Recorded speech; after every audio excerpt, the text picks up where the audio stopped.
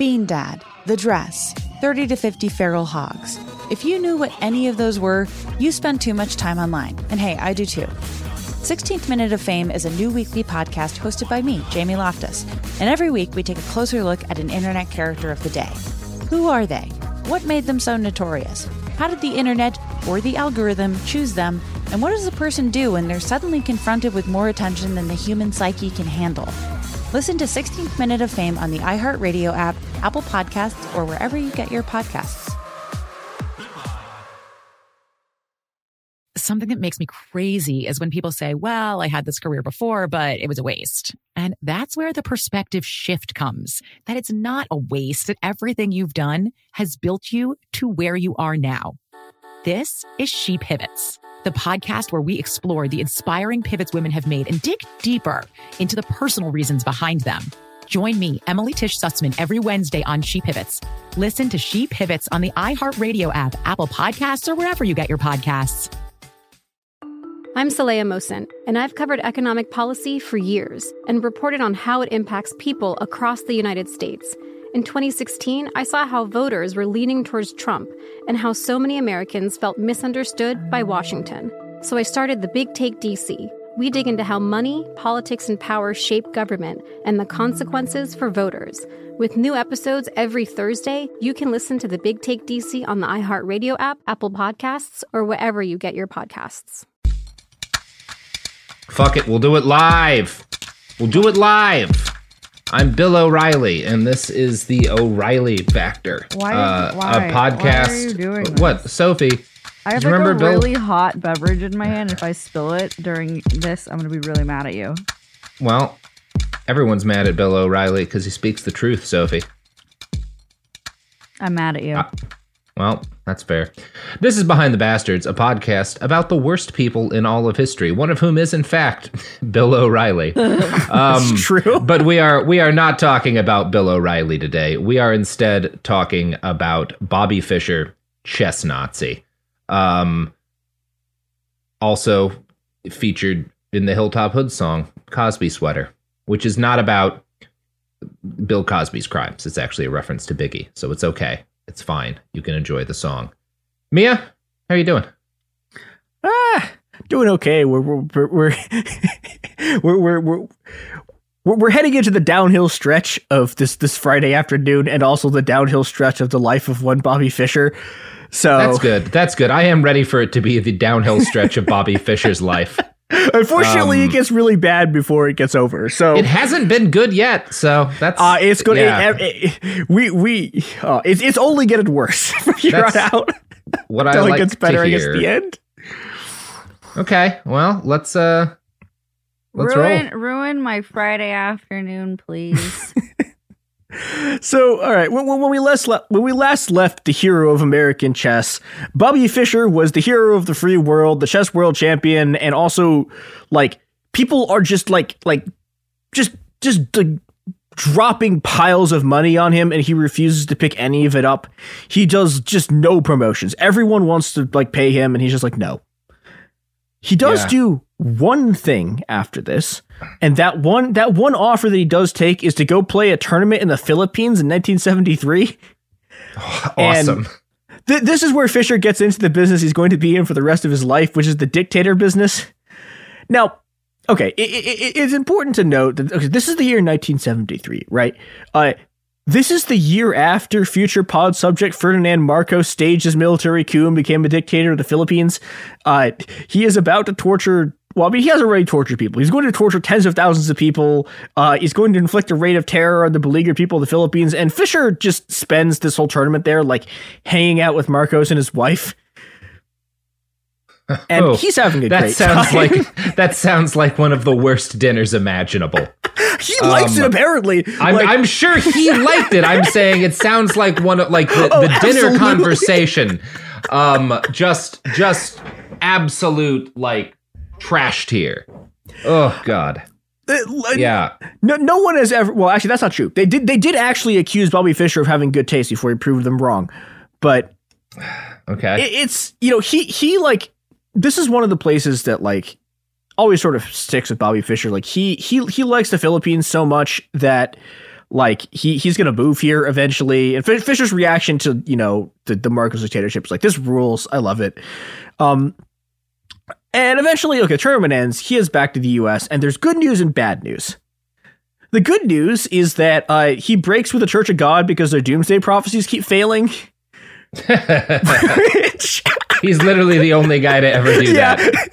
He really just was like, okay, we're on doomsday prophecy number 4. Like, none of them are working. So he gets, so that's the good news. Yay, he's out of the cult. The bad news is that one of the first things he does when he comes back to California is buy a copy of the Protocols of the Elders of Zion. Oh, good. Yeah, no, that's great.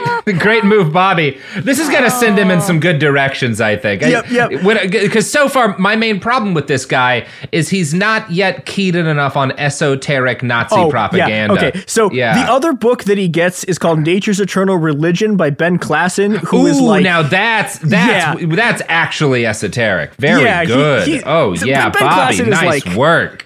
He's like a weirdo. He's a really fanatical, like, racist and anti-Semite. He's one of these guys who is like Christianity is actually Jewish, so it's not like white enough, so it needs to be like not Christians.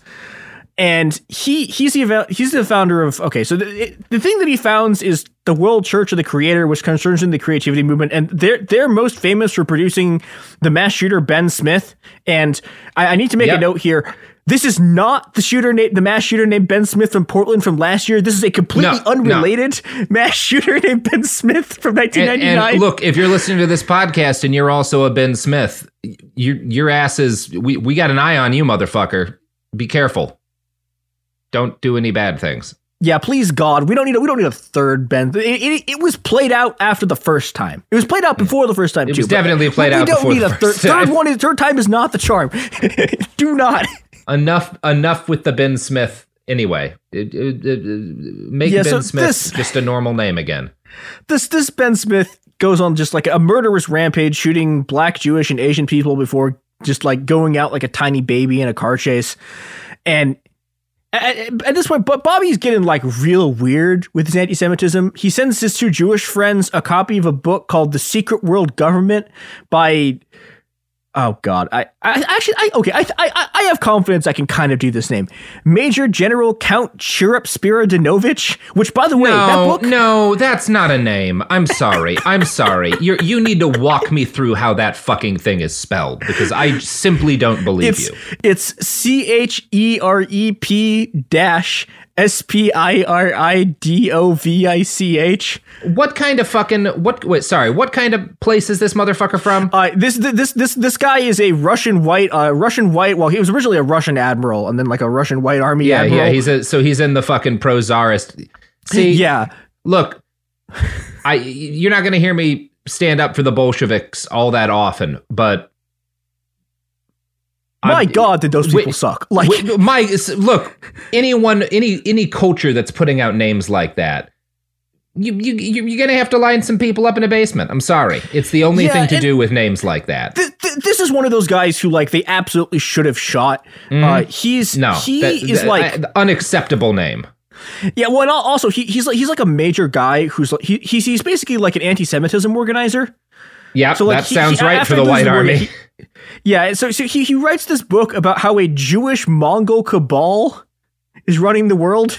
Oh, sure. Yeah, no, that honestly, I'm back to having respect for this guy, because that is not one. I have heard of every kind of Jewish cabal except for a Jewish Mongol cabal. That's very good. I think my understanding of this is that this is a thing about like, there are certain kinds of there's like kinds of Russian nationalists who are like insane about the Mongolia, like the invasion. Well, and there's a big part of, especially this era of it bleeds through to today. But one of the big things Hitler would talk about is the idea that like all forms of social justice and tolerance are Jewish plots, and the Mongols, for all of their flaws, were pretty tolerant of other religions, right? So, like that was like a factor in their governance. Like they didn't really care.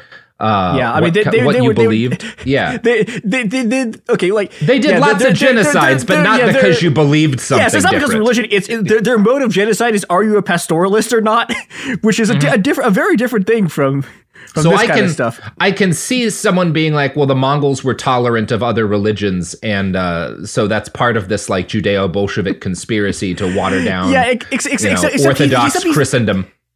Except he thinks the Mongols are like still like it's a Mongol Jewish. I don't know. He's very weird. Is it like the Mongol equivalent of the guys who think that the Queen of England still secretly rules the world? I don't know. I didn't read this book because I was like I'm not. I can't. I read so much bullshit for this episode. I was like absolutely not. Look, find a Mongol and ask them, are you secretly running the world? I have family in Inner Mongolia. Do your own research, which people. is not actual Mongolia, but it's pretty close. I could probably get across the border. I have always wanted to go. I want to go specifically for Nadam, which is like this big multi-day. Everybody goes to the city Ulaanbaatar and they wrestle and do horseback archery and drink heavily. And it sounds like exactly the kind of thing that I want to do. Yeah, it sounds like it fucking rips. Yeah. Unfortunately, back at things that don't rip, Fischer, like, he's just full on, like entering his Nazi crank phase.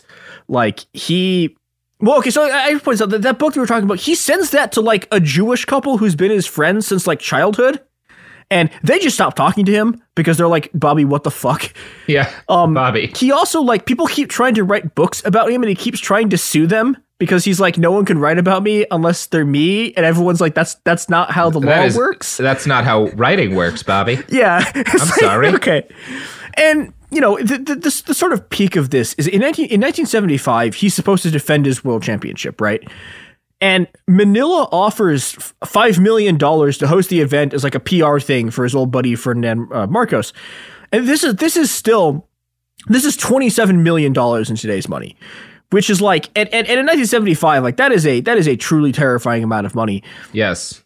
And Bobby is like, no, I will not play this tournament unless you agree to change the format of like the championship to this weird format where like, okay, so normally the way scoring works in chess is if you have a draw, both players get half a point, and if you win, you get 1 point, and you try to get to like a certain number of points. Sure. And Bobby's like, no. Draws no longer give you any points. You play an unlimited number of games to get to 10 wins, and if they both are at 9-9, it's like there's a draw, and Fischer keeps being the champion. And FIDE is like, okay, like sounds a little stacked in his favor, like he was complaining about the Russians being. But yeah, all right. Yeah, and FIDE is like, okay, like whatever, fine, like we'll let you do this. Like the 9-9 thing is kind of a normal. There have been rules previously where, like, if the score is a tie, the world champion keeps being the world champion because they haven't been defeated. Okay. But FIDE is like, okay, we cannot let you play an infinite number of games because if, like, you could actually just get an infinite number of games, right? Because chess draws a lot. And FIDE is like, come on, man, like, we'll cap it at 36 games. That's enough. And Fischer is like, okay, you do this or I'm out. And the Chess Federation's like, okay, he's bluffing, right? He'll come around eventually. Fischer, instead of doing that, resigns his title because he says, FIDE won't let me defend it, so I'm resigning. Which, like, that is not what happened. Like, it's not that FIDE didn't let you defend your title. It's you refused to play unless they stacked the rules the way you wanted them to be, and then you, like, resigned. Huh. It's very weird. And at this point, so the guy who was supposed to play was Anatoly Karpov, who's like of the famous Kasparov-Karpov rivalry. And Karpov is really pissed, but there's nothing you can do about it, right? Like he can't force Bobby Fischer to play chess. So Karpov just becomes the world champion because Fischer refuses to show up. Well, okay, Bobby. Yeah, good call. I don't know. Seems like you're making the right move for your career. Yeah, you know, at this point, Fischer is busy doing other stuff, and by doing other stuff, I mean he's turning into like a weird fitness bro guy. Oh, awesome! Oh man, is he becoming like a fucking chest influencer? Like, is he going? He's doing a reverse Andrew Tate. No, but okay, but here's the thing though. Like, well, actually, he's just doing an Andrew Tate. No, because he's not actually becoming an influencer. This next phase of his life is he spends 20 years basically in the wilderness. Oh, and not talking to anyone, and so. Well, this I support, actually. Yeah. Also, until his reappearance, I think which Fischer is a was disaster. actually good at chess, unlike Andrew Tate. That's true. Who cried. Yeah. Although, one of my theses of this episode is that Fischer's not actually as good as everyone thinks he is, just that nobody had ever seen real chess in the fucking 1970s. Like, I will do this rant later. But, okay, so here is Bobby Fischer, what he's fucking doing while he's not playing the World Championship he's supposed to be playing in. Quote, every day he'd drink 1 or 2 pint glasses of carrot juice, one right after another.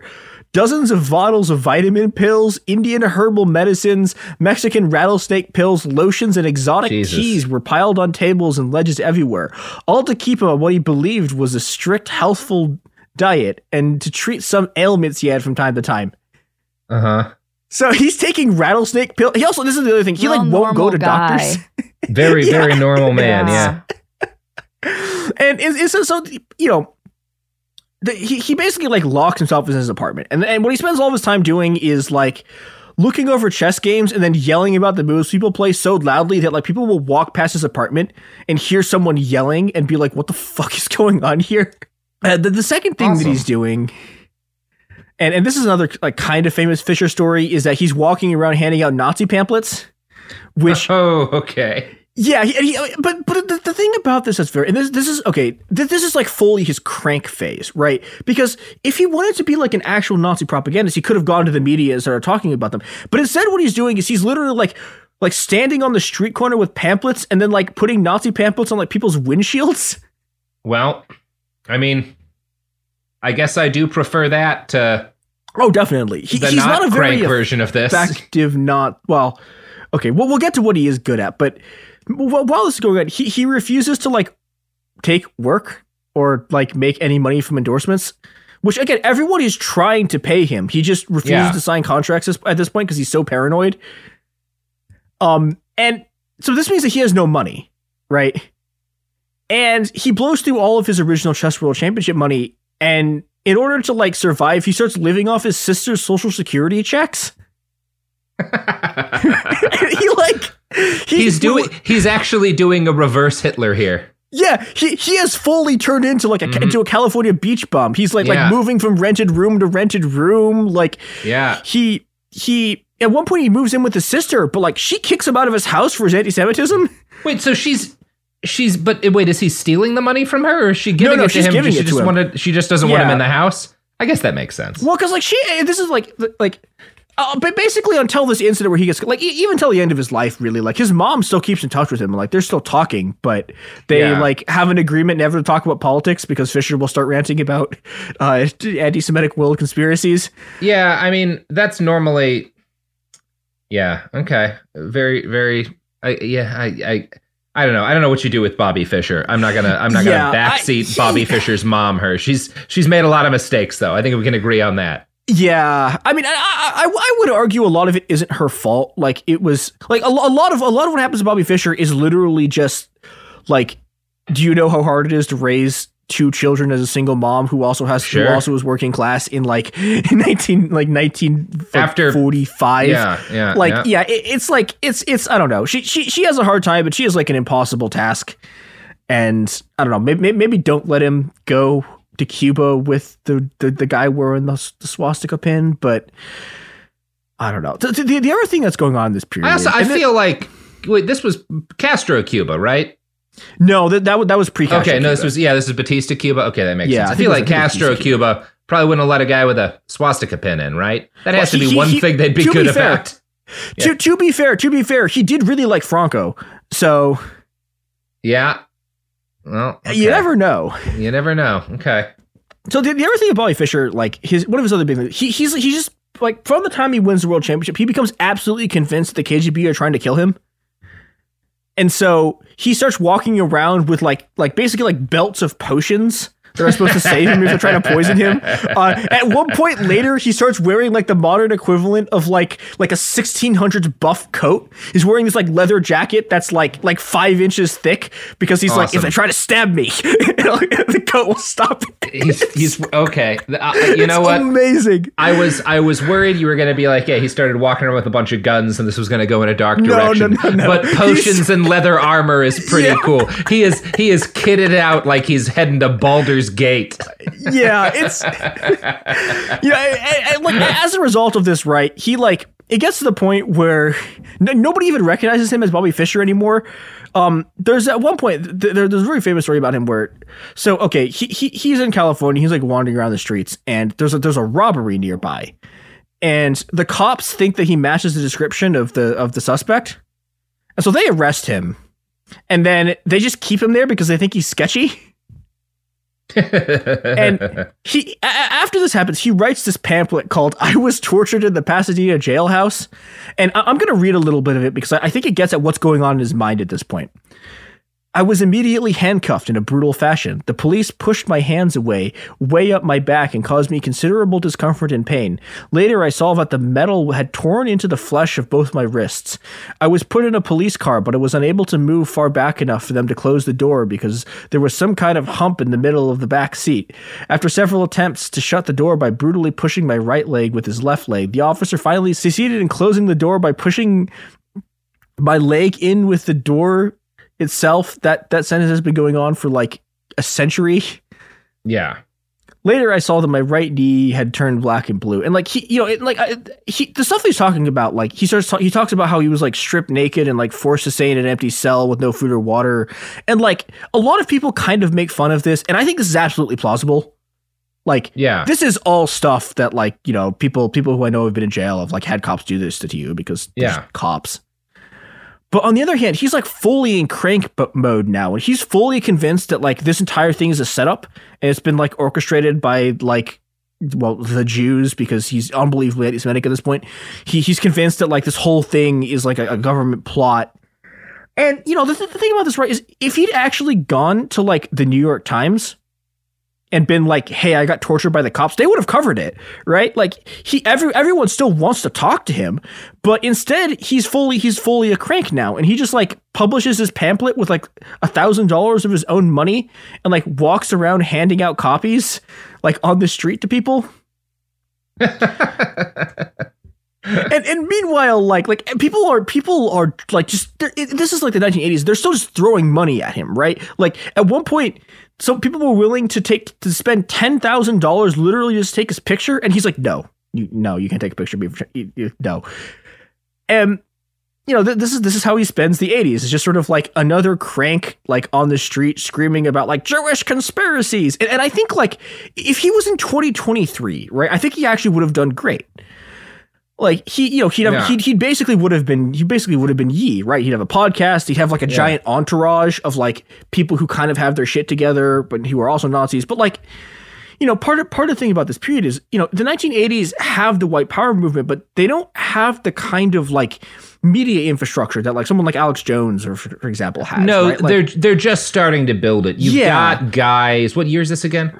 Well, it's like the whole 1980s. I think. So you've got guys like Tom Metzger and David Duke, and they're building media, but most of it is like what you'd call zines and stuff coming out. You do have stuff like the Liberty Lobby, Willis Carto. Oh, we're gonna get to is that. Out there with a lot more kind of a sophisticated stuff, but it is not.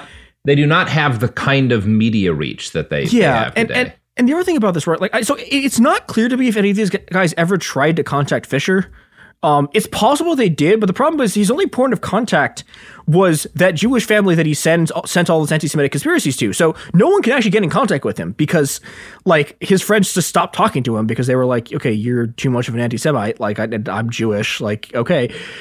But eventually in 1990, Boris Spassky, like, I don't remember exactly how he did it. He finally finds some way to like get in contact with Fischer about doing like a rematch of the World Championship with like $2.5 million on the line. Spassky's original partner like pulls out of this because he realizes that Bobby Fischer is a Nazi, and these were the heady days when like people occasionally would see someone who's a Nazi and be like, I'm not going to work with this guy. But you know who will work? Wait, shit. That's oh boy. You know who won't work with Nazis? That's right. The podcasters who advertise the advertisements who podcast on this shit. The evidence keeps pouring in. At this point, the facts are undeniable. It's an open and shut case. Monopoly Go is the most fun you can have in a mobile game. Millions of people pass Go every day because this game is always bringing something new to the table. Countless crazy tournaments you can join with your friends as partners or teams. Constantly changing challenges like money sprees or treasure hunts that keep it fresh with new wild mini-games. Timed events offering bonuses like massive multipliers or rent frenzies to help you get huge rewards. And there's so many rewards to discover. Rare stickers you can trade with friends to complete albums, delightful emojis to taunt people with when you raid their riches, unique playing pieces, and so much more.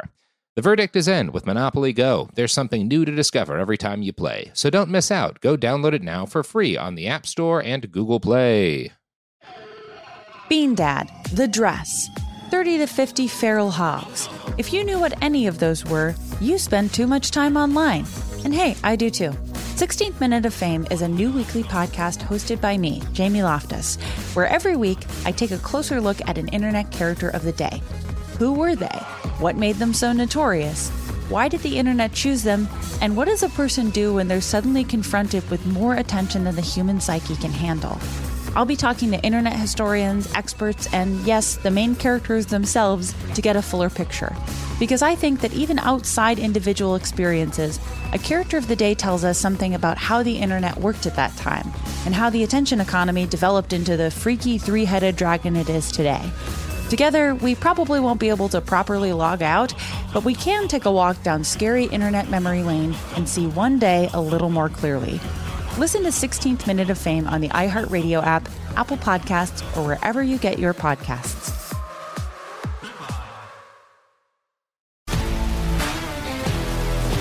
If you love sports and true crime, then there's a new podcast from executive producer Dan Patrick and hosted by me, Jay Harris, that you won't want to miss.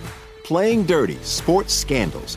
Each week, I'm squeezing the juiciest details from some of the biggest sports scandals ever.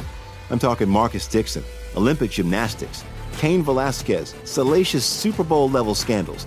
Join me on the dark side of sports by listening to Playing Dirty: Sports Scandals on the iHeartRadio app, Apple Podcasts, or wherever you get your podcasts. We're back. Wow, that was easily our best pull to advertising. Sophie had to drop off because her phone is ringing off the hook from companies that want us to represent them on our show. Oh, is ExxonMobil on the phone, Sophie? Oh, that's a huge get. I'm very excited. Mia, we got the ExxonMobil account. Yay, very excited. ExxonMobil's going green. So by, I don't know, let's say 2070 or shit, so zero emissions from Exxon. Everybody get on the Exxon train. I love Exxon. Every single oil rig green. This is the change that we need in the world. Exxon's goal is no animals harmed by oil spills by 2050, and they're going to make that a reality by nuking the ocean. Wow, brave, heroic, courageous. Thank you, Exxon. Anyway, Mia, let's continue. So, all right, when we last saw Bobby Fischer, right? People are refusing to work with him because he's a Nazi. So, okay, what is he saying that people are like, this guy's a Nazi? Eventually, he has like a kind of relationship. He's like, how old is he in the 90s? Like late 40s. Has this kind of relationship with like an 18-year-old. Yep. And he's going to do this like multiple times over the course of his life. Yeah, that's not great. That's not ideal. To be fair, it's not great. To be fair to Bobby Fischer, I couldn't find any evidence that he actually did anything with anyone underage. But he really seems to like 18 and 19-year-olds. And at one point, one of like this woman named Kita like gets to talking to him, and this is a description of what he's saying. This is still in 1990. He told her that the reason he wasn't playing like chess was because the Russians cheat. And over the course of future letters and phone calls, he elaborated on his theory regarding how the games played by Kasparov and Karpov had all been prearranged, and that he believed that Kasparov and Karpov were actually agents of the Russian regime. He asked if she was Jewish. Everyone who is Soviet and everyone who is Jewish cannot be trusted, he affirmed. So, all right. On the one hand, we got some anti-Semitism here. But I also wanted to, there's two other things I want to focus on. One is that, okay, he's still mad about those people drawing in a tournament in 1970. It's now 1990. And two, okay, so like there was kind of collusion going on, between some of the Soviet grandmasters. The Kasparov and Karpov games, and I cannot emphasize this enough, are absolutely not being rigged. This is nonsense. Kasparov and Karpov, for people who don't know, are like the two best chess. Karpov basically from about 1975, and then Kasparov comes in like the mid 80s. And these two are the best, indisputably the best players in the world who aren't named Bobby Fischer for like this entire period. And okay, I actually think Kasparov's better than Fischer was at his height, but Kasparov never gets to play him. Kasparov and Karpov played like a bunch of world championships against each other, and they fucking hate each other. It's not clear to me if any other two players in the entire history of competitive chess have ever hated each other as much as Kasparov and Karpov do. Kasparov, like, to this day is a Russian dissident. Karpov is like the Soviet golden boy. As best as I could tell, like, to this rivalry starts in the 80s. It is now 2023. They still hate each other. Karpov's now a Putin loyalist. Kasparov's still, I guess, a Russian dissident. Like, at one point, it gets to the point where in one of their world championship matches, both sides have like rivaling groups of like hypnotists and mystics in each, like sitting in the room trying to like hypnotize and counteract the hypnosis. It's wild. These people just like, I cannot emphasize enough how much these people despise each other and how much Bobby Fischer has just like completely gone off the rails arguing that this whole thing is staged. And Fischer, meanwhile, is like, he's living in his tiny apartment that is just entirely filled with a combination of like books and of cassette tapes that he recorded of his anti-Semitic conspiracy theories. And I tried to track these down and I couldn't find them. I don't know, maybe they exist somewhere. But from Endgame, apparently they were materials for, quote, a book that would prove how the Soviets cheated in chess. Oh, now, and the other thing he's still mad about is Nixon, it turned out, actually lied to him when he said he could come to the White House and never let him go to the White House, which I guess is what you get for trusting Richard Nixon. Yeah, not ever going to be your best bet. And he is still mad about this. Like 20 years later, he is like incensed. He didn't get to go to the White House. But while all of this is going on, behind the scenes, the cranks are still turning on this sort of like comeback match, like Bobby Fischer, Boris Spassky, like world championship rematch thing. And eventually they find someone willing to pay $5 million for a match. That guy's name is, oh boy, Jedizmir Vilesevic, who's often just called Gazda Jezda, which is roughly means Jezda the boss, who is the president of the Judo Skadnik Bank in what remains of Yugoslavia. And it is at this point in the career of Bobby Fischer, as he is about to play his first professional match of chess in almost 20 years in the remains of Yugoslavia, that we need to talk about the Bosnian genocide. Oh boy. So before we go any, I'm gonna bet he has fun opinions on Bosnians. Yeah. Oh yeah, it's oh boy. So all right, and before we go any further, I need to lay out an accusation here, which is that I think that most of the chess accounts of Bobby Fischer's actions in this period are at the very least lying to their readers by omission. And I think a lot of them are actively engaging in genocide denial by not telling their readers like what is going on in like quote unquote Yugoslavia, because it's not really Yugoslavia at this point. No. It's Serbia and Bosnia and Herzegovina, right? Well, and like, you know, the other thing about this, right, is that like the place that Bobby Fischer arrives to, Srpska and stuff. Yeah. Yeah. Well, so it's 1992, and like, technically speaking, there is a country called Yugoslavia, and when people write about this, they'll be like, "Oh, you played in Yugoslavia," but this is not like Yugoslavia in the sense of like the state that had existed up until this point. This is basically a rump state controlled by genocidal Serbian ethno-nationalists. And but by the time Bobby Fischer gets there, he gets there in late 1992, right? The siege of Sarajevo has already begun. There's a bunch of peace protesters have already been gunned down by Serbian militias. The Yugoslav People's Army, quote unquote, is just fully under control of the sort of Serbian ethno-nationalists, is shelling the city of Sarajevo. And the other thing that's important to understand about when Fischer gets there is that the Bosnian genocide has already started. Right. Yeah. But Bosnians are already, Bosnian Muslims are being rounded up and killed by Serbian forces. Serbian militias have already set up concentration camps. Yep. The sort of like the mass rape of Bosnian women has started. And, we are like, by the time Fischer is going to this place to do his first public appearance in 20 years, we are like well into one of the worst things to happen in Europe in a century that saw Europe have some of the worst things that's ever happened in 200,000 year history of humanity. Yep. And yeah, it's like by the time the tournament has started, like there are already 50,000 people dead in the series of wars that sort of the Serbian ethno-nationalists have waged against sort of Croatia and Bosnia. And, you know, okay, like to get a sort of sense of how bad things are if you're Bosnian, right? So the Serbian like ethno-nationalists have at this point, they have taken control of like one of the world's best equipped armies, right? Like Yugoslavia was like a giant arms exporter. I mean, so for an idea of how good, relatively competent the Yugoslavian military was, read Balkan history all the way up to the period where Tito takes over, and then read Balkan history for the period where Tito is in power. Like, yeah. They keep the Balkans for quite a while from going to war, and no one else really does that.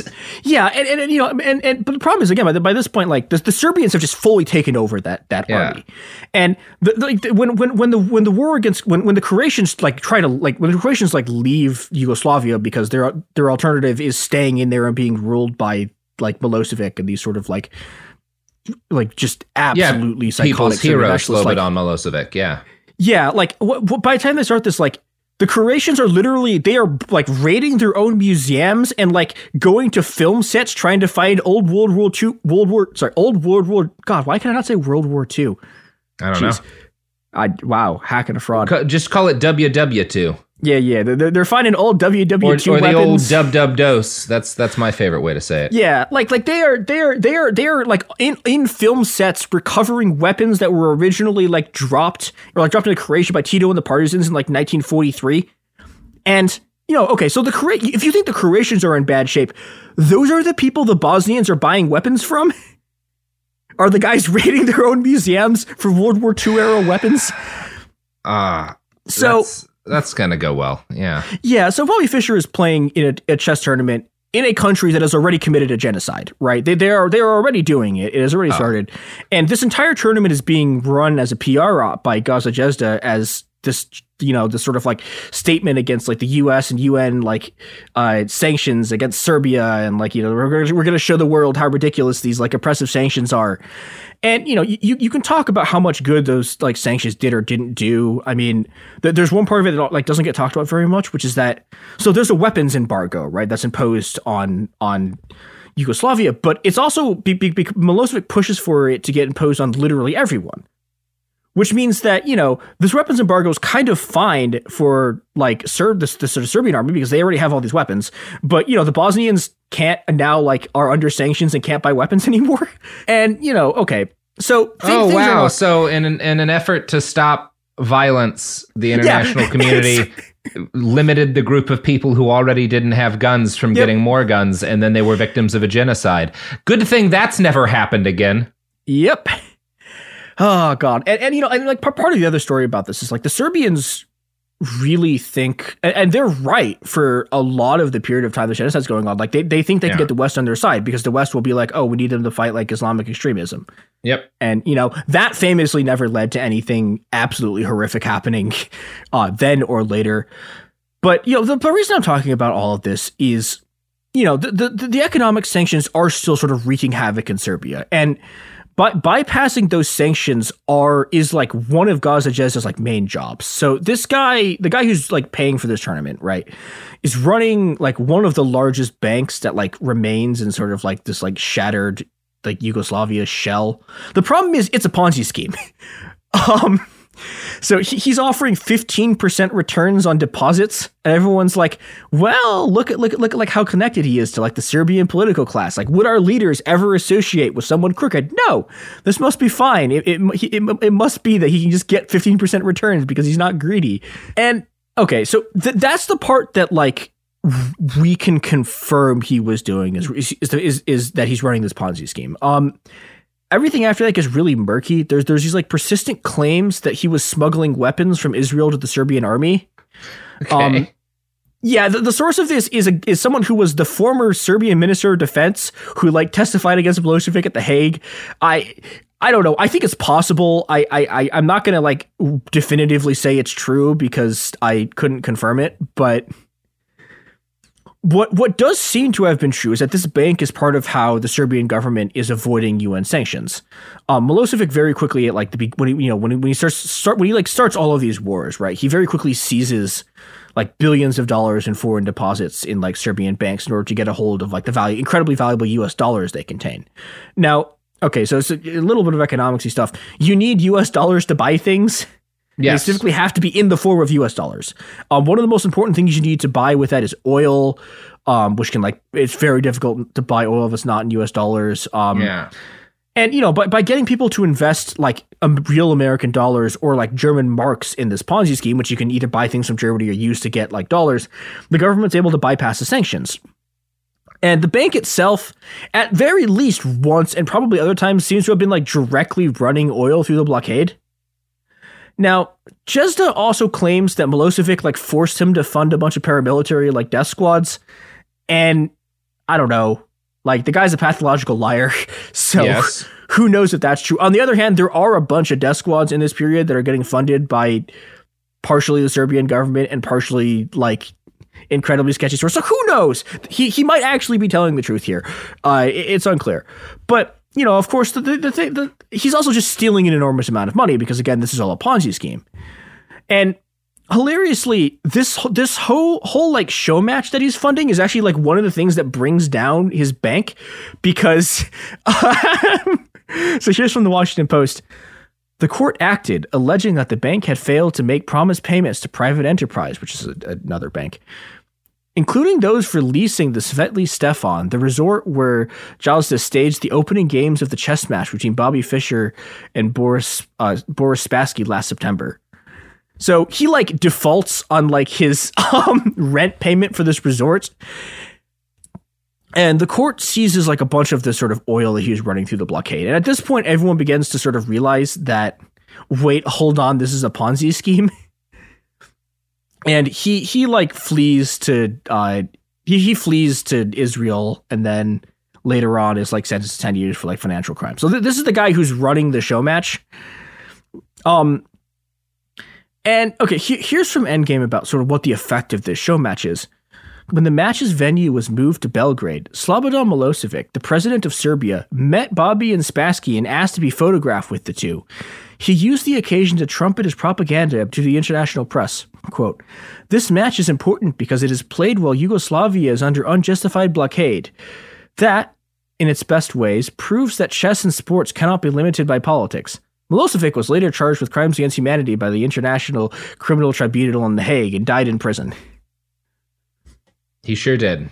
Yeah, but, the really depressing thing about this is, like, this PR effort worked, right? There are vast swaths of sort of the international left, including, like, mainstream progressives you, like, wouldn't expect to be, backing a genocidal fascist, who will to this day hold that like what happened in Yugoslavia was actually like NATO tore it apart for being socialist. And, like never mind the fact that Milosevic was a career banker who is like, he is the guy who like does a bunch of the structural adjustments, right? Like he became the butcher of the old socialist economy before he became the butcher of Bosnia. And, never mind that like his turn to like genocidal ethno-nationalism is like what destroyed Yugoslavia. Never mind that like Serbian fascists carried out a genocide and almost pulled off another one. Like there are like enormous numbers of people who today believe that like what happened in this war was like Serb resistance to NATO imperialism. Is like, okay, like, yeah, like NATO sucks. Also, these people were trying to kill every Muslim in Bosnia and they almost did it. And this PR thing, right? Like the other thing about the Fischer tournament is that like the kind of PR they get from this is also a key part of how the Serbian regime is able to sort of like keep anyone else from getting involved in this by sort of playing different international powers off each other so they could get more time to seize land and do the genocide.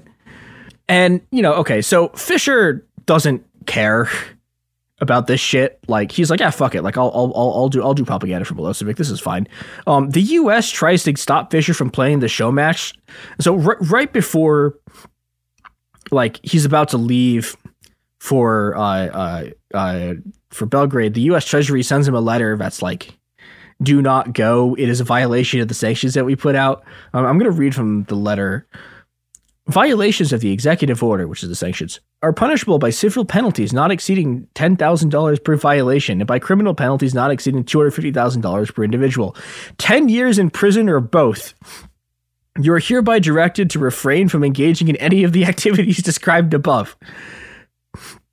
And Fischer's lawyer tells Fischer, like, don't play this. Like, this is actually going to go really badly for you. And Bobby Fischer's like, God, fuck you. Like, I'm going to play this tournament. The U.S. government can't tell me what to do. And so, he does. But, in sort of classic, like, Bobby Fischer fashion, he throws just another giant chess, like, temper tantrum. Quote, his list of demands continued to grow. I mean, that's what he does, though. Yeah, every single time. Every single time. It's like so consistent. Yeah, and every single time someone sets up a chess match, they're like, Bobby Fischer will be reasonable this time. It's like, no, you are not going to be the person that makes Bobby Fischer behave like a noble human being. He's like physically incapable. Yeah. And then this I don't know. I think this might be the funniest one of these that he does. His list of demands continued to grow. Justice's strategy of appeasement was to give him whatever he wanted, even though the item might not have been mentioned in the contract. Bobby rejected 6 tables as inadequate before asking for one from the 1950 Chess Olympics in Dubrovnik. Even that one had to be slightly altered by a carpenter to satisfy his demands. The pieces had to have the right heft and color when he chose the same set that had been played in the Dubrovnik Olympics. He particularly liked the small color contrast dome on the bishop's head, which prevented their being confused with pawns, which, like, you are, like, one of the best chess players ever. How are you getting confused between a bishop and a pawn? Like, okay, I don't know. Baffling. It's difficult to believe, but Bobby rejected one set because the length of the knight's nose was too long. The anti-Semitic symbolism was hardly lost on those who heard the complaint. Oh my God. Oh my God. Yeah. Come on, man. Don't. Yeah. Are you fucking calling your chest pieces like? Yeah. What do you even say to that? What do you say to a man who's so racist he scrutinizes his chest pieces to see if they have Semitic noses? Like, what is? Well, apparently you give him $5 million. I don't know. This is what keeps happening. They just keep giving him money. So, all right. So he shows up and he plays this match, and a shit ton of journalists show up to cover this. And literally, there are people being herded into concentration camps 2.5 hours away from where this match is being played. Right? And the journalists are like, fuck that. Like, there's a chess match going on. And these people, and they never think about these journalists, right? Okay, it would have cost them like $0 total, right, to go cover the genocide that was happening. They have to pay $1,000 to cover the event. And while they're covering the event, they get some classic Bobby Fischer lines. So there's things he says to the press. Quote, Soviet communism is basically a mask for Bolshevism, which is a mask for Judaism. Okay, I mean, that's pretty basic stuff. Yeah, but the thing that strikes me about that, right, is like, okay, so there's like modern versions of it, right? But like normally they have like the Democratic Party as a mask for Bolshevism, but like, what do you mean Soviet communism is a mask for Bolshevism? It's the same thing. Like, yeah, it is weird to say that Soviet communism is a mask for Bolshevism. Yeah, I don't even think about that, but yes, that is deeply peculiar. It's like saying these CEOs are disguising themselves as capitalists. Yeah, well, they're not really. The other thing that's funny about this is like when you read about Bobby Fischer, like you will constantly hear people like screaming about how he has 180 IQ, and it's like he's just saying shit like he can't even keep his anti-Semitism into like coherent anti-Semitic steps like a normal Nazi can. He's just saying this stuff. He also pulls like another classic of the anti-Semite genre and does the like, I'm not an anti-Semite because Jews are Semites. I'm sorry, because Arabs are Semites, and I'm not anti-Arab, which is like, he's really sort of he's developing the repertoire of what will become like the modern anti-Semitic stuff. He has another line where he says, someone asks him how he's doing in chess, and he says, I think I'm doing quite well considering I've been blacklisted for the last 20 years by World Jewry, which is just like, he's just saying this to like a bunch of reporters, and then they all immediately forget about this and, the genocide that is going on 2 hours away. And, everyone's back to just comparing him to Picasso and Mozart and being like, oh my God, I can't believe I got to witness like Bobby Fischer playing again. And, okay, so I think there's two things going on here. One is that like a huge, just like, this is true of the press basically forever, is that a huge portion of the press corps are made up of just like absolute hacks who just don't give a shit.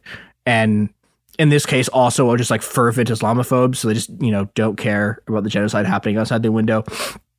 And the second part about it is that they're sort of like bewitched by this chess, right? And I think like we have a better perspective on this than they do because, this is the year 2023. I have seen God play chess. I have watched AlphaZero, an AI program, like tear a 3600 rated bot apart like tissue paper in a game that like only bears like a tenuous resemblance to anything you could call chess. Right? Like I can log into YouTube right now and watch like Magnus Carlsen or like Ding Liren uncork like the sickest shit anyone's ever seen. And, and part of all these accounts is like people are just better at chess now than they used to be, right? All of these people who are just like calling Bobby Fischer Picasso. It's like, yeah, okay, like we have games of chess that you can look at right now that would have made every single one of these people's brains explode. Like nobody writes about Magnus Carlsen like he's Picasso, even though again, Carlsen is better than Fischer is. Like it's basically like indisputably is better than Fischer is, and nobody calls him this. Like we no longer have to respect Bobby Fischer's chess. It is the year 2023. My dishwasher can beat him. Not a joke. Actually, could my dishwasher has enough computing power, and it's a piece of shit, but it has enough computing power to run a program powerful enough to beat Bobby Fischer. And I'm sick and tired of pretending that like that's not true anymore. And you know what your dishwasher couldn't do is fucking take me on at Warhammer 40,000. That's true. It actually, come on, it probably could not do that. 2,000 points of orcs versus 2,000 points of whatever you want to pick. I'll throw your ass down. Come on, dishwasher. You can't even paint. You're not going to be able to get 3 colors in a base on those models, so I win by default. Dishwasher. I think you can. No, because you just throw a dishwasher. You're right. You might be able to make that work. Yeah, but okay, like back to what's happening here, right? Is that even in the 90s, right? It's been 20 years since he did this. The Cold War is basically over, but the sort of mythos of Fischer is like still powerful enough that like all of these people are just sitting there while the genocide's happening, fucking 2 hours away, and are being like, oh, hey, look, it's Bobby Fischer. He's playing all the chess again. And this all is an enormous like PR success for Milosevic. It's an enormous PR success for everyone involved in this sort of genocide. And Bobby Fischer's like, okay, I can parlay this into getting a chess career back. The problem is that in December of 1992, he gets an indictment from a grand jury for violating the sanctions in the U.S. So instead of trying to restart his chess career, he's like desperately scrambling across Europe with like some members of people who I think are like part of like the Hungarian royal family or something, trying to like desperately not get like arrested for being a wanted criminal for breaking these sanctions. But who's not a wanted criminal for breaking sanctions? I don't know if we can promise that. It's I was unclear. about It's to say absolutely I'm going to say thing. Roughly 50% of our sponsors. I feel confident that it's somewhere around half of them we can prove have never been forced. Okay, just roll the ads. The evidence keeps pouring in. At this point, the facts are undeniable. It's an open and shut case. Monopoly Go is the most fun you can have in a mobile game. Millions of people pass Go every day because this game is always bringing something new to the table. Countless crazy tournaments you can join with your friends as partners or teams. Constantly changing challenges like money sprees or treasure hunts that keep it fresh with new wild mini-games. Timed events offering bonuses like massive multipliers or rent frenzies to help you get huge rewards. And there's so many rewards to discover. Rare stickers you can trade with friends to complete albums, delightful emojis to taunt people with when you raid their riches, unique playing pieces, and so much more. The verdict is in with Monopoly Go. There's something new to discover every time you play. So don't miss out. Go download it now for free on the App Store and Google Play. Bean Dad, The Dress, 30 to 50 Feral Hogs. If you knew what any of those were, you spend too much time online.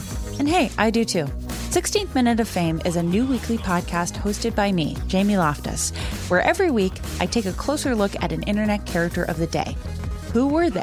What made them so notorious? Why did the internet choose them? And what does a person do when they're suddenly confronted with more attention than the human psyche can handle? I'll be talking to internet historians, experts, and yes, the main characters themselves to get a fuller picture. Because I think that even outside individual experiences, a character of the day tells us something about how the internet worked at that time, and how the attention economy developed into the freaky three-headed dragon it is today. Together, we probably won't be able to properly log out, but we can take a walk down scary internet memory lane and see one day a little more clearly. Listen to 16th Minute of Fame on the iHeartRadio app, Apple Podcasts, or wherever you get your podcasts.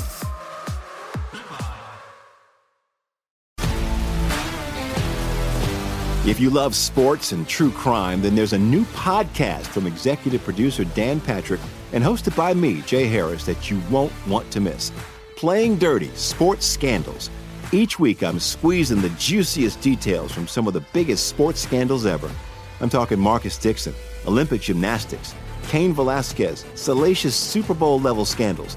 Join me on the dark side of sports by listening to Playing Dirty: Sports Scandals on the iHeartRadio app, Apple Podcasts, or wherever you get your podcasts.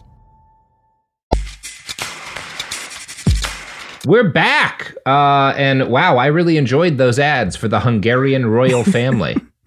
Hey, look, the current president of Hungary, not great. Why not have a king again? It went great the last time Austria-Hungary had a king. Everything went swimmingly. He made good decisions. And that's why they were so happy with their king that they were like, let's try a completely different series of forms of government. Yeah, it was great. Look, the First World War, as we all know, started in 1939. Mm-hmm. There was no war before that. Because Austria-Hungary was a great place. It's because their king went on vacation. He just wasn't watching. Yeah. So, all right. One of the things that at this point, like the press has finally started to notice that Bobby Fischer's an anti-Semite, and their immediate thing is like, oh, it's because he's mentally ill. And yeah, like people like there were like chess psychologists brought in to like diagnose him. What is a chess psychologist? Like, how do you are they diagnosing him based on how he chesses? Yeah, did you make that up? Because that seems like a grift. There are so many chess psychologists in this story. It is. I didn't know this existed until I read a lot of chess books. Like I played chess for years. I didn't know chess psychology existed until I opened these books. And suddenly there was like 17 chess psychologists trying to figure out if Bobby Fischer's okay. No. It's I get parts of this because like I think a psychologist could tell a lot of people about how they play Warhammer 40,000. For example, Dark Eldar player probably shouldn't be allowed to own guns.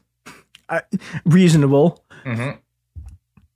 But like all these people are like making a lot of Warhammer jokes for about 6% of the audience.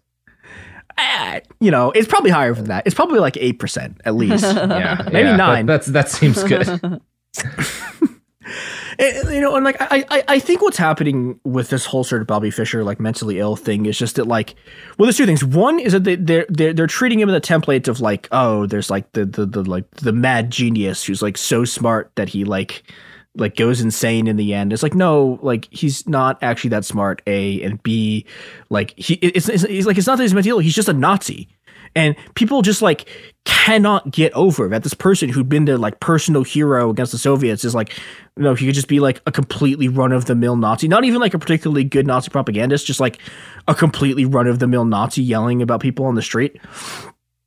Now, okay, there are a couple of things that Bobby Fischer does later in life that are like relatively famous. One of his biggest claims to fame is he invents this game called Fischer Random Chess, which is this chess variant where like Fischer has this theory that like the reason chess sucks is everyone has to learn openings, which is true. You have to learn like a million moves of opening, and there's all this theory, and it's very annoying because someone will just come in like having spent the last like 17 years studying exactly one move order, and so he's like, okay, well, what if we randomize the pieces on the back of the board's location so that you can't like plan what you're gonna do.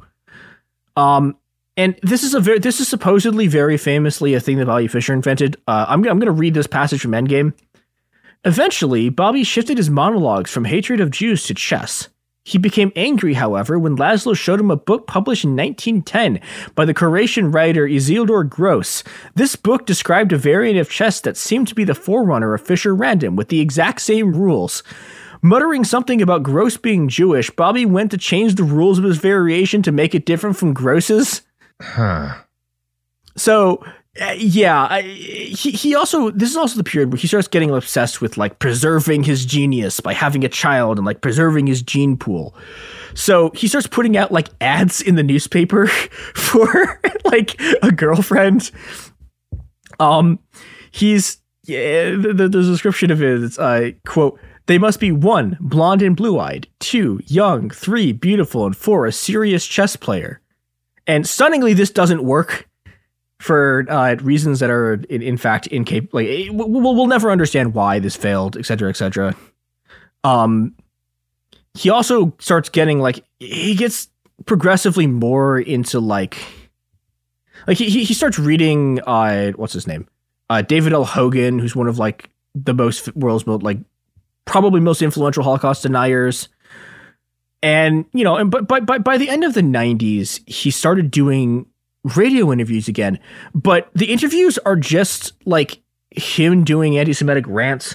Like there's one where he just like he gets on this interview and it starts, and then completely out of nowhere he's like, "Let me say a few words about the Jews," and then just starts ranting about the Holocaust.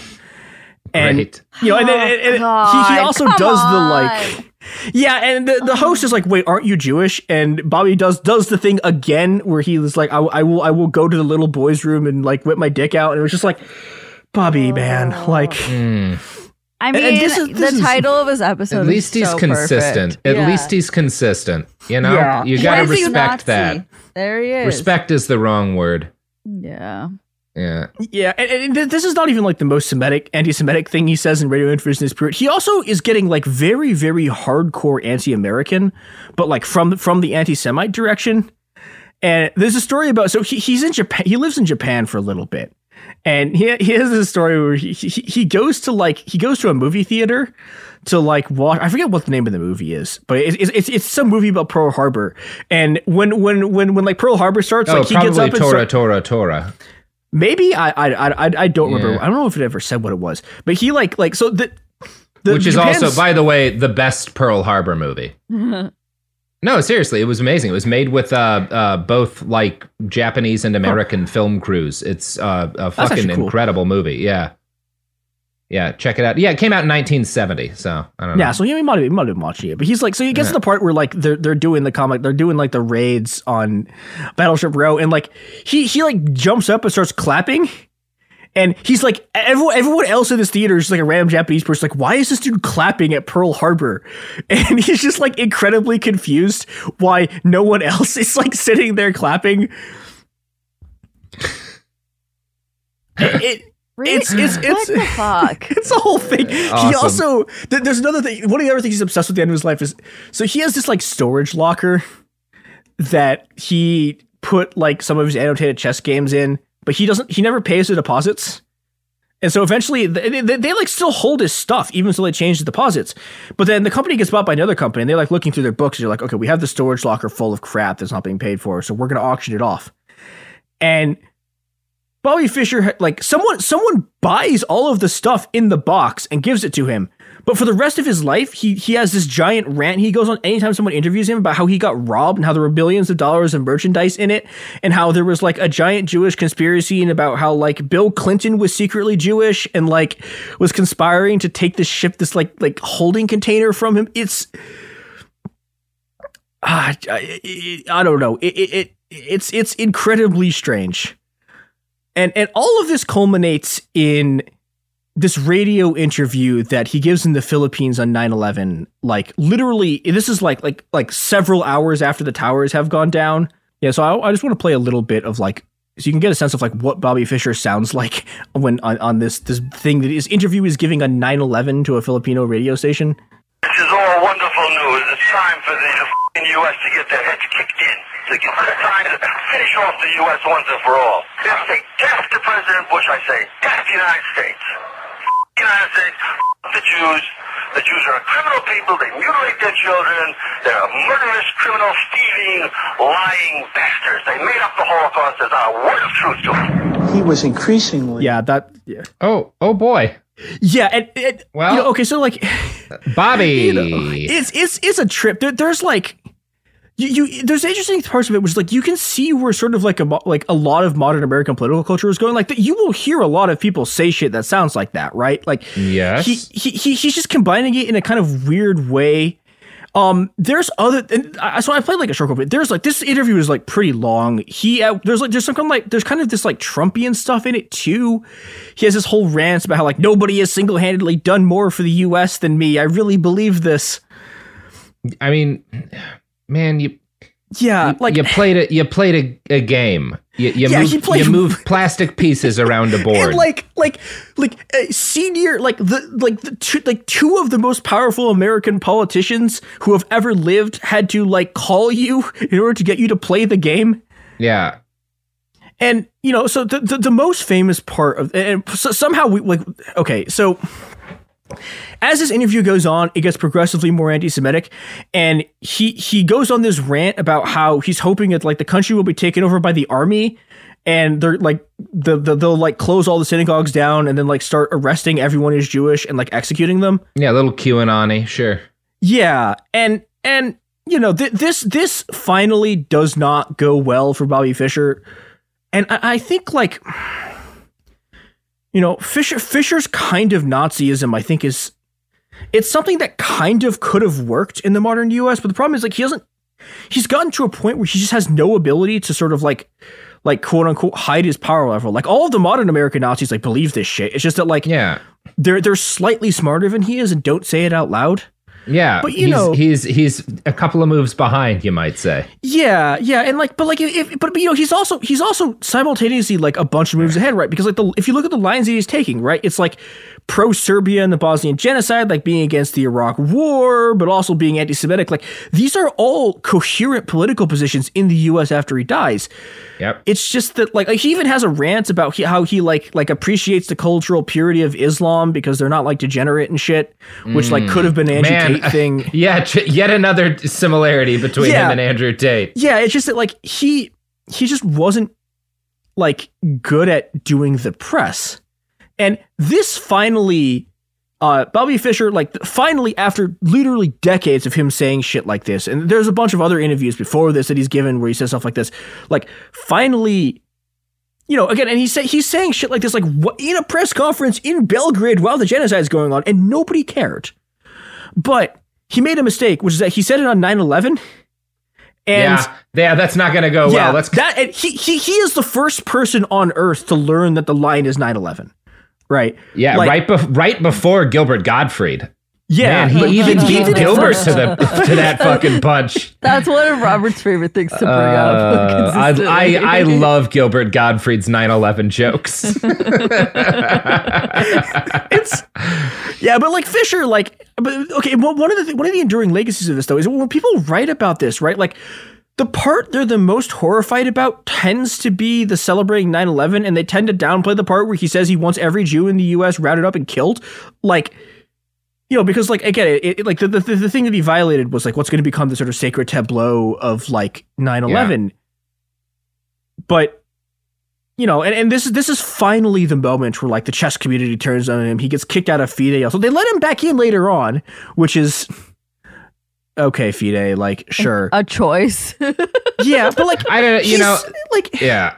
This is where we get to one of the things that I'm optimistic about the Zoomers for, because you really can't exaggerate the degree to which 9/11 was a religion for Americans for a very, like, most of the time that I was like an adolescent to young adult. And now Zoomer kids will, like, I don't know, Photoshop in fucking Bert and Ernie as the Twin Towers and like think nothing of it. Like it has been desacralized to such an extent because of how fucking far we went in the other direction, and that's probably necessary. I will say this. Fischer, I think, is one of the few people who's ever done a 9/11 thing who genuinely deserves to be canceled for it. Like, it actually he deserved to be canceled a long time before this. This is one of the things about this. He has been saying all of this shit basically for 30 years, right? I mean, actually 40 years, because he gave his first interview where he was talking about like hating the Jews in like fucking 1966, like 1962. Well, right. Look, I think on behalf of Cool Zone Media, and behalf of the United States, I'd like to say thank you, Osama bin Laden, for canceling, getting Bobby Fischer canceled for all of us. Thank you. OBL, yet another dub. What? I really like having health insurance, so shut the fuck up. Mia? You can't get canceled for that kind of thing anymore, Sophie. You can't, Mia? Okay, so, I think a big part about this also was the fact that everyone put up with this for so long was a sign. I think it was sort of like incredible amount of time. Yeah, people were just fine with it. Yeah, and like this is a period where until it's like, a man from Saudi Arabia stepped up to. Okay. Oh my god! This is make I wonder who would win in a Bin Laden Bobby Fischer anti-Semitism off. That would have been a. I don't know. Pretty close. That's an aliens versus predator situation if I've ever heard one. But like this is the thing. Like although I guess I might say Bin Laden did win. So that's true. Yeah, he lived longer than Fischer did. So yeah, I mean like Bobby Fischer, like this was the U.S.'s guy in the Cold War, right? Like he was America's hero, and like this is the guy that he is. But like it's interesting. Fischer is smart enough to recognize that he was just like nobody actually like cared about him, right? He was just a sort of like a tool of like the American Cold War machine. But he's a neo-Nazi, so the conclusion he draws from this is just like more neo-Nazism. But on the other hand, after 9/11, the U.S. actually like starts planning to go after him.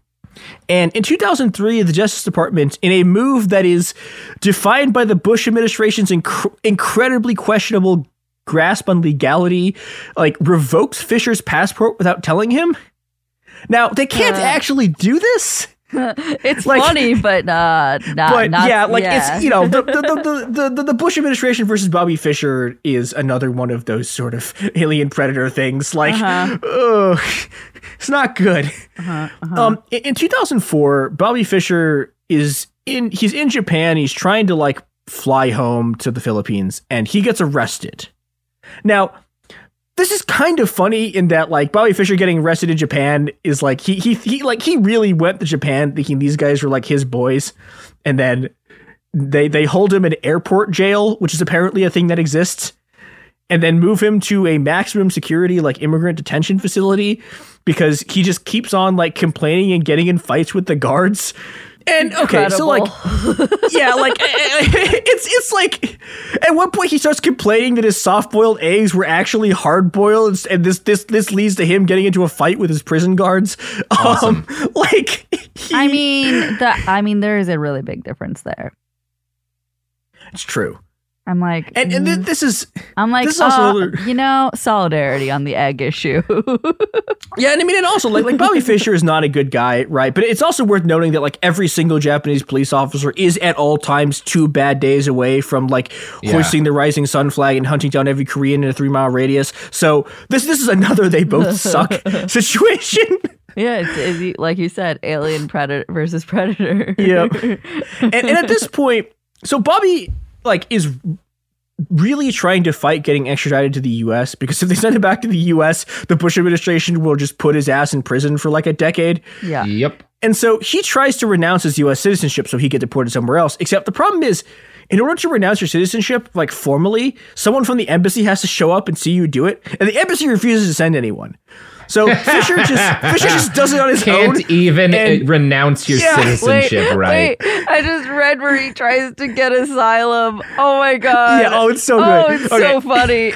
So yeah. Okay. So for the rest of his life, right? He claims that he's not a U.S. citizen, and the U.S. claims that he is still a U.S. citizen, and so he tries to get asylum. And the he tries to get asylum before. Robert, wait for this list. I'm waiting. It's amazing. I'm waiting. All right. I am here. Germany, Cuba, North Korea, Libya, Iran, Venezuela, Switzerland, and Montenegro, all of whom are like, no, fuck off. Wow. Libya wouldn't even take him. Libya was when Muammar Gaddafi won't take you. Well, like okay, to be fair to Bobby Fischer here, this is 2003 Muammar Gaddafi, who's like cozying up to the Bush administration. So this is the worst time to be asking Gaddafi. This is the worst time, but he is also. But still, God. It's really and North incredible. Korea, they love taking people in if it'll piss off the United States. Yeah, and even they're like, I don't know about this guy. Like, yeah, we don't need. Look, North Korea doesn't need this press. Yeah. So, all right, and while he's in like immigration prison, I don't know how to preface this, so I'm just gonna read it. Fischer then announced that he was going to marry Mayoko Watai, his longtime companion. I could be a pawn sacrifice, he said to the press. But in chess, there is such a thing as pawn promotion, when a pawn can become a queen. Bobby-san is my king, and I will become his queen. Which, okay. I got nothing. I don't know. So they get married, and after 9 months, Bobby's able to assemble like an incredibly elite team of random guys from Iceland. And because there's only 7 people in Iceland, like these random guys in Iceland are able to convince the Icelandic parliament to like give him citizenship. And so he's able to get I think it's what? He wound up getting a good one. How the fuck did that happen? Well, here's the thing though. He hates Iceland. Well, okay, I guess that's and fine. So that's one of the better citizenships to have. It's true, yeah, it's a good one, but I don't know. He somehow finagles this. Icelandic politics is a joke. You son of a bitch! I want Icelandic citizenship. You didn't. Look, Iceland, if you're out there, give me citizenship. You'll get all of the benefits of having Robert Evans as a citizen. Mm-hmm. I assure you there's some. Yeah, we will be compiling a list, which we'll get after you give him citizenship. Oh, yeah. No, we'll have a long list. Everyone will be doing real well when I'm a citizen. I'm going to bring pride to Iceland. So Bobby, on the other hand, he hates Iceland. He spends the rest of his life just like pissing off all of his friends.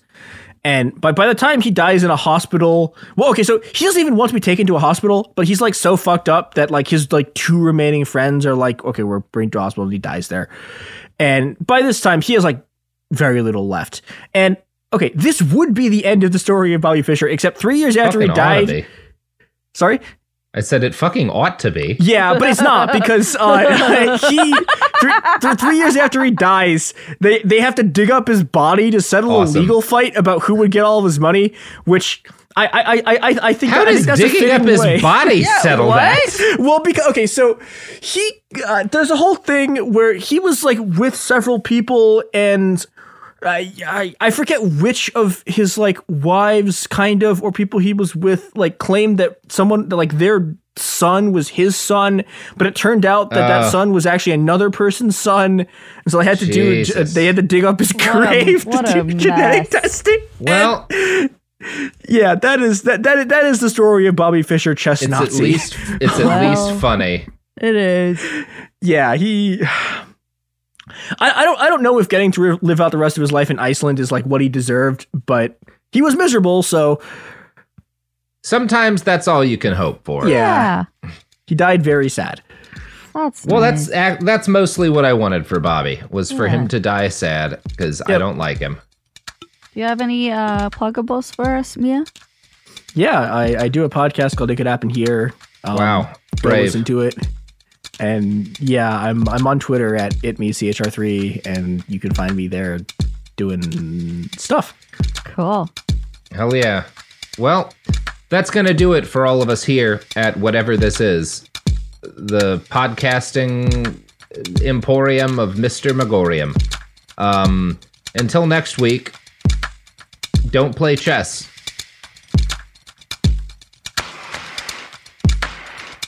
Behind the Bastards is a production of Cool Zone Media. For more from Cool Zone Media, visit our website, coolzonemedia.com, or check us out on the iHeartRadio app, Apple Podcasts, or wherever you get your podcasts. Bean Dad, The Dress, 30 to 50 Feral Hogs. If you knew what any of those were, you spend too much time online. And hey, I do too. 16th Minute of Fame is a new weekly podcast hosted by me, Jamie Loftus. And every week we take a closer look at an internet character of the day. Who are they? What made them so notorious? How did the internet or the algorithm choose them? And what does a person do when they're suddenly confronted with more attention than the human psyche can handle? Listen to 16th Minute of Fame on the iHeartRadio app, Apple Podcasts, or wherever you get your podcasts. Something that makes me crazy is when people say, well, I had this career before, but it was a waste. And that's where the perspective shift comes, that it's not a waste, that everything you've done has built you to where you are now. This is She Pivots, the podcast where we explore the inspiring pivots women have made and dig deeper into the personal reasons behind them. Join me, Emily Tish Sussman, every Wednesday on She Pivots. Listen to She Pivots on the iHeartRadio app, Apple Podcasts, or wherever you get your podcasts. The Big Take from Bloomberg News brings you what's shaping the world's economies with the smartest and best-informed business reporters around the world. We cover the stories behind what's moving money and markets, and help you understand what's happening, what it means, and why it matters every afternoon. I'm Sarah Holder. I'm Saleha Mohsin. And I'm David Gura. Listen to The Big Take on the iHeartRadio app, Apple Podcasts, or wherever you get your podcasts.